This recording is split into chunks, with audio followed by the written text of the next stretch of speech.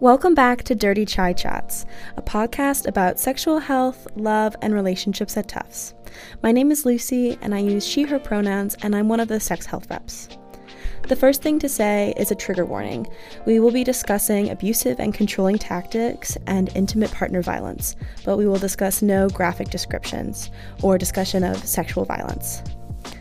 October is Domestic Violence Awareness Month, and today we're talking with Emma, the Associate Prevention and Response Specialist for the CARE Office. Emma is also a yoga teacher, a state-certified sexual assault counselor, and a domestic violence advocate. In her role at Tufts in the CARE Office, she serves as a confidential resource for anyone who has been impacted by sexual misconduct, for those who've experienced harm, witnessed harm, or caused harm. Today, we will be discussing domestic violence or intimate partner violence among college students. Emma will be providing some insight into the misconceptions and prevalence about relationship violence and what this may look like in college relationships. We will also be discussing some of the resources available at Tufts if you want to learn more or if you hope to seek support. Welcome, Emma. How are you? I'm good. Excited to be here. Thanks for having me back. Wonderful.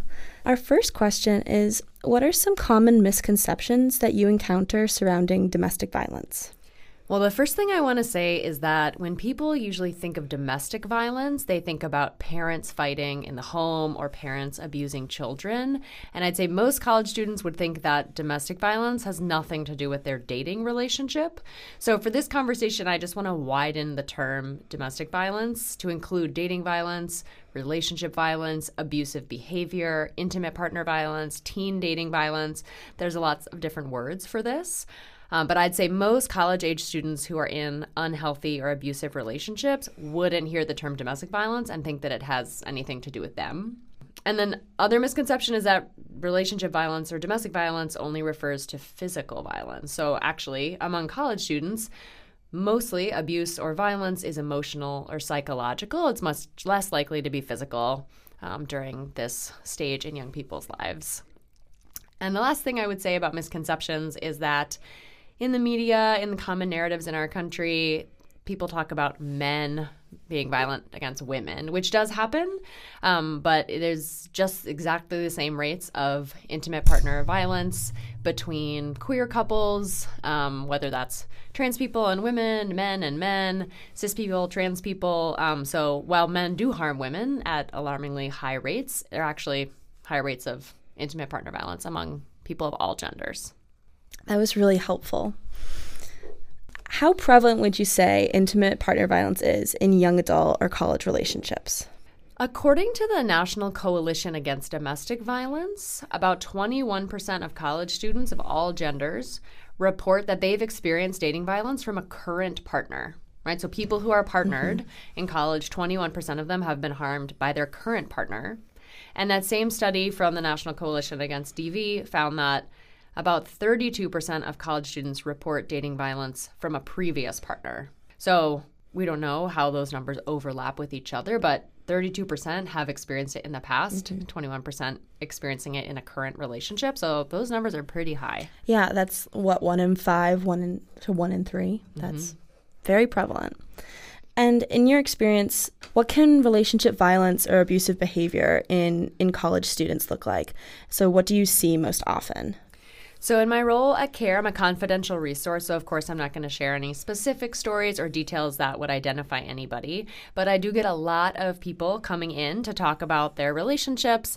Sometimes they're asking if something is abusive behavior, or sometimes they feel really sure that there's harm happening and they just want to talk about what's going on. So overall, what I see most is controlling behavior.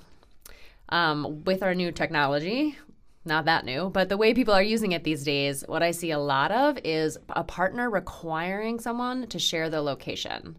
So I know it's super common. People have Find My Friends with all their friends, right? This is a thing that we do in healthy relationships all the time.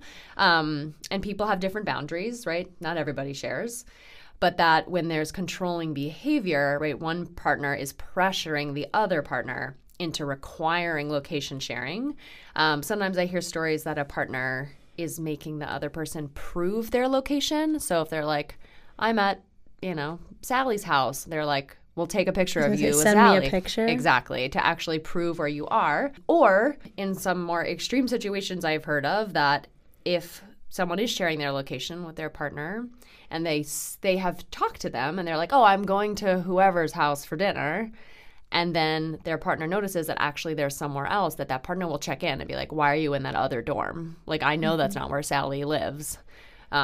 I don't know why that's my example name today, so forgive any Sallys who are listening. But the idea that they are constantly checking your location, which again is different than deciding with a friend that you're going to share locations with each other for safety reasons. For safety when you're walking home, or exactly. But if one partner is like, I need to know where you are at all times, that's not a super healthy behavior. My quick rule for that is that if a partner is acting like a parent, there's a problem. We call it the 3 Ps, right? So if a partner is acting like a parent or a guardian is allowed to be like, where are you? When are you coming home? Who are you with? What are you going to do? Those are the kinds of things parents and guardians are allowed to ask us, because when we're younger, they're trying to keep us safe. They're in charge. But partners are not in charge. So the 3 Ps, a partner should not be acting like a parent, or there's a problem. Similarly, in terms of pressuring, I hear a lot about partners pressuring someone to give their password to accounts, right? I want to be able to look through your whole Snapchat. I want access to your Instagram. I want your TikTok. And then there's this, when someone presents a boundary, to be like, no, that's private. I can show you. I'll look through it with you, but I'm not going to give you my login information. People will say things like, well, if you had nothing to hide, you would give me your passwords, right? There's a sense that like, oh, if you were being honest with me, we wouldn't have to have any boundaries. If I could trust you, then we wouldn't have any boundaries. But actually, in a trusting, healthy relationship, it's perfectly reasonable to have boundaries because you trust each other. I hear a lot of pressuring with this this mantra of like, you must be hiding something if you're going to keep anything private, right? But you are allowed to have privacy. And is that like looking at DMs on Instagram or...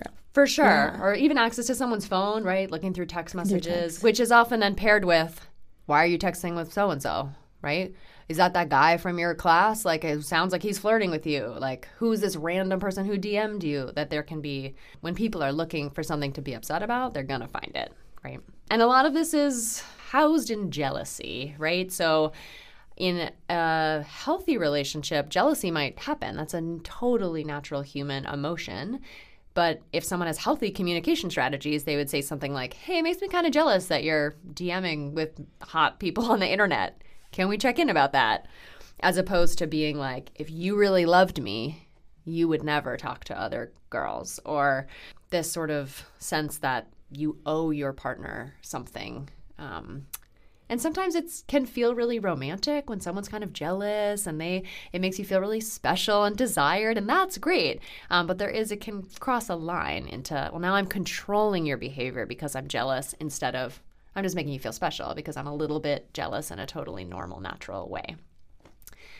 And then one other thing I'll share, I see a lot in unhealthy relationships, is that there's a specific kind of apology after someone has blown up, whether they got really angry, whether there was physical harm, whether there was just an outburst, that the apology is said in such a way that it makes the victimized partner feel like it was their fault. So like, I'm sorry I got mad. If you had just shared your location with me, I wouldn't have had to yell at you. Putting it on them. Right. Instead of being like, I'm sorry I got mad. I'm being accountable for that. I'm going to work on this. I shouldn't call you names, like whatever it is, but that there can be this sneaky turnaround of like, you always do this and you know it makes me angry, is very different than actually having healthy communication around like, what are the things that bother us and like, how can we work on this together as partners? And knowing how to give a sincere apology and accountability if you've actually messed up, I think. Absolutely. Totally see that. Right, which is so different than if you just didn't blank, I wouldn't have to get mad at you. Mm-hmm. Yeah. Definitely. So what would you say are some things that young people should look out for? Or what are the warning signs when a relationship is getting to an unhealthy point? That's a really important question, and I feel like there's this really trendy thing to talk about red flags. So instead of doing that, my main thing that I would suggest people look out for is just a simple question. how easy is it to communicate your needs and boundaries with your partner? And their response tells you what you need to know, right? If you're like, oh, I don't want to give you all my logins, and they're just pressuring you, I'm pressuring you. Well, if you loved me, if you had nothing to hide, like that's an intense reaction to a totally reasonable boundary, right? Or if you're like, actually, I don't want to go out tonight, I want to see my friends, and they're like, I guess you're not committed to the relationship, like, right? That if there's just not an ability to have communication, which no one is perfect at communicating. I don't mean to say that like if you have a tough conversation, it's an abusive relationship, but that you shouldn't feel like, oh, I want this thing or I need this, but I don't want to bring it up because I'm really worried about how she's going to react. Or like, I just feel like I'm walking on eggshells around him. I don't want to set off the ticking bomb. Fearing that like disproportionate reaction to something small. Right. Yeah. Or just the sense of like it's not worth the hassle. Yeah. Because that's a form of emotional manipulation, right? Like if I'm in a relationship and every time my partner asks for something, I throw such a fit that now they've learned it's just easier to not ever ask for what they need. That's an unhealthy relationship dynamic, right? That is manipulative behavior on my part. Even if I'm not doing it on purpose, but that if I am being so reactive or pushing so hard back on their boundaries or whatever it is, that people just give up. And in a healthy relationship, you should be perfectly able, even though it might feel hard or awkward or embarrassing, to actually say what you need and have the other person listen to you. Another thing, since you asked about warning signs, is that often friends just kind of pick up on this first. Because, again, if I'm in a relationship and I have really strong feelings for this person, like those are important. Those are really valid. And I might excuse other behavior or not even notice more harmful behavior because I actually really love this person. So friends sometimes can be the first ones to notice. And I don't mean when your friends are like, we don't like her, whatever. Sometimes your friends don't like your partner. But I mean, if your friends are like, it's not okay that she like always puts you down, or it's like not okay that she talks shit about you behind your back, or it's not okay that every time you ask to use a condom, he makes a huge fuss and says, you don't understand, it doesn't feel as good, and just like never respects your boundary, right? So friends sometimes can pick up on this kind of thing first, and it can be so hard because we have the strong feelings for that person and we have all these other things, but listening to what your friends say can be really useful. I can totally see that, yeah. Getting past that, even people talk about like the honeymoon phase or sort of those like love goggles that people get stuck in when they're in a relationship or really infatuated with someone. Absolutely. And it's so much easier to be, and I've been the friend who's been in that situation of like seeing it rationally, and it's just so hard. Our emotions are so yeah, and I appreciate you mentioned the honeymoon phase, because another important piece is people are not usually abusive and controlling at the beginning. Right? If you went on a first date with someone and they called you names and shoved you and made you feel bad, you would not go out with them again, right? So people who are in unhealthy or abusive relationships, they're not idiots. They're not ignorant. It's not that they're not aware that that things are not right, but they had all this wonderful stuff at the beginning. And there's often a hope of like, we just need to get back to that. Right? Because these things usually develop over time. So when we talk about abusive or unhealthy relationships or domestic violence, I do not mean that if you've had one really yucky fight with someone, that's an abusive relationship, right? Or you're like, oh no, my partner asked me for my passwords yesterday. Does that mean we're in an unhealthy relationship? No, we're talking about patterns of controlling behavior that escalate over time. Yeah, that all makes so much sense. Thinking about relationships over time and how they build, especially so many people get in relationships really early in the semester or early in their college career, and then those kind of can stick through, and how to navigate that when things get tricky or unhealthy, of how do you get out of that. That can be really tough, I think, for a lot of people I know a lot of people who've never experienced college without their partner or without a partner from before they arrived, and how do you navigate that? I think is very true. One of my last questions is, where can you get support if you think your relationship might be unhealthy? Well, CARE is a wonderful option. Obviously, I'm going to plug CARE, but everyone who works at CARE is a confidential resource. So what that means is Other people who work at Tufts are required to report something if they hear about sexual misconduct or abusive behavior or anything against the code of conduct. But at CARE, we are not mandated reporters. So everything you tell us about a relationship you're in is completely confidential. So that can be a nice way, like you're not trying to report someone, but you just want to talk things through, figure out how you might get out of this relationship, or even just have a talk to just better understand what is actually going on in your relationship and how you feel about it. It can be helpful to process out loud. So CARE is confidential. In terms of local resources, there's a wonderful Boston-based organization called Casa Mirna, who I actually worked with closely in a previous job I had. They are a great resource for information about intimate partner violence, domestic violence, dating violence. They offer counseling. And for really serious situations, they have a safe house, right? So if you're actually ever at a point where you need to disappear and get away from somebody, that is something that Casa Mirna can provide. Here at Tufts, if again, you're in a really serious situation and you want to make sure this other person cannot contact you anymore, OEO, the Office of Equal Opportunity, is a place where you can report any harm you've experienced or get a no contact order against somebody, and you don't have to report to get a no contact order against someone. So if you have broken up with somebody who was harmful to you and you want some assurance that they just can't talk to you, you don't want an investigation, but you just want to make sure there's something in place at the university level that says that person can't talk to you. That is possible through OEO, and CARE can walk you through all of that as well. So you could, make an appointment with me and check in first, and I can answer any questions that you have about that. And then the last thing, which we can put as a link in the episode description, there's something called the power and control wheel that people developed a long time ago to sort of think about what happens in unhealthy or abusive relationships. And there's one specifically for younger adults. And then on the flip side, there's an equality wheel, right? What are the things that would be happening in a healthy relationship? So sometimes I sit down with students who are wondering about their relationships or feel like something's not quite right.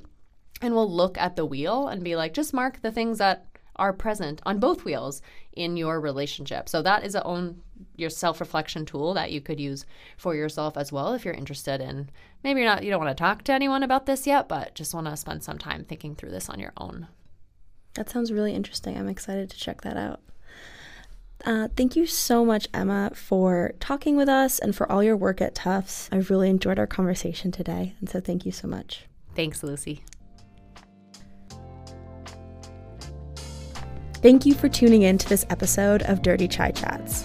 Emma and the other leaders at the CARE office are a great confidential resource if you have questions or concerns about sexual health or misconduct. If you want to get in contact with the CARE office, you can make an appointment online at care.tufts.edu. Thanks so much. Talk to you next time.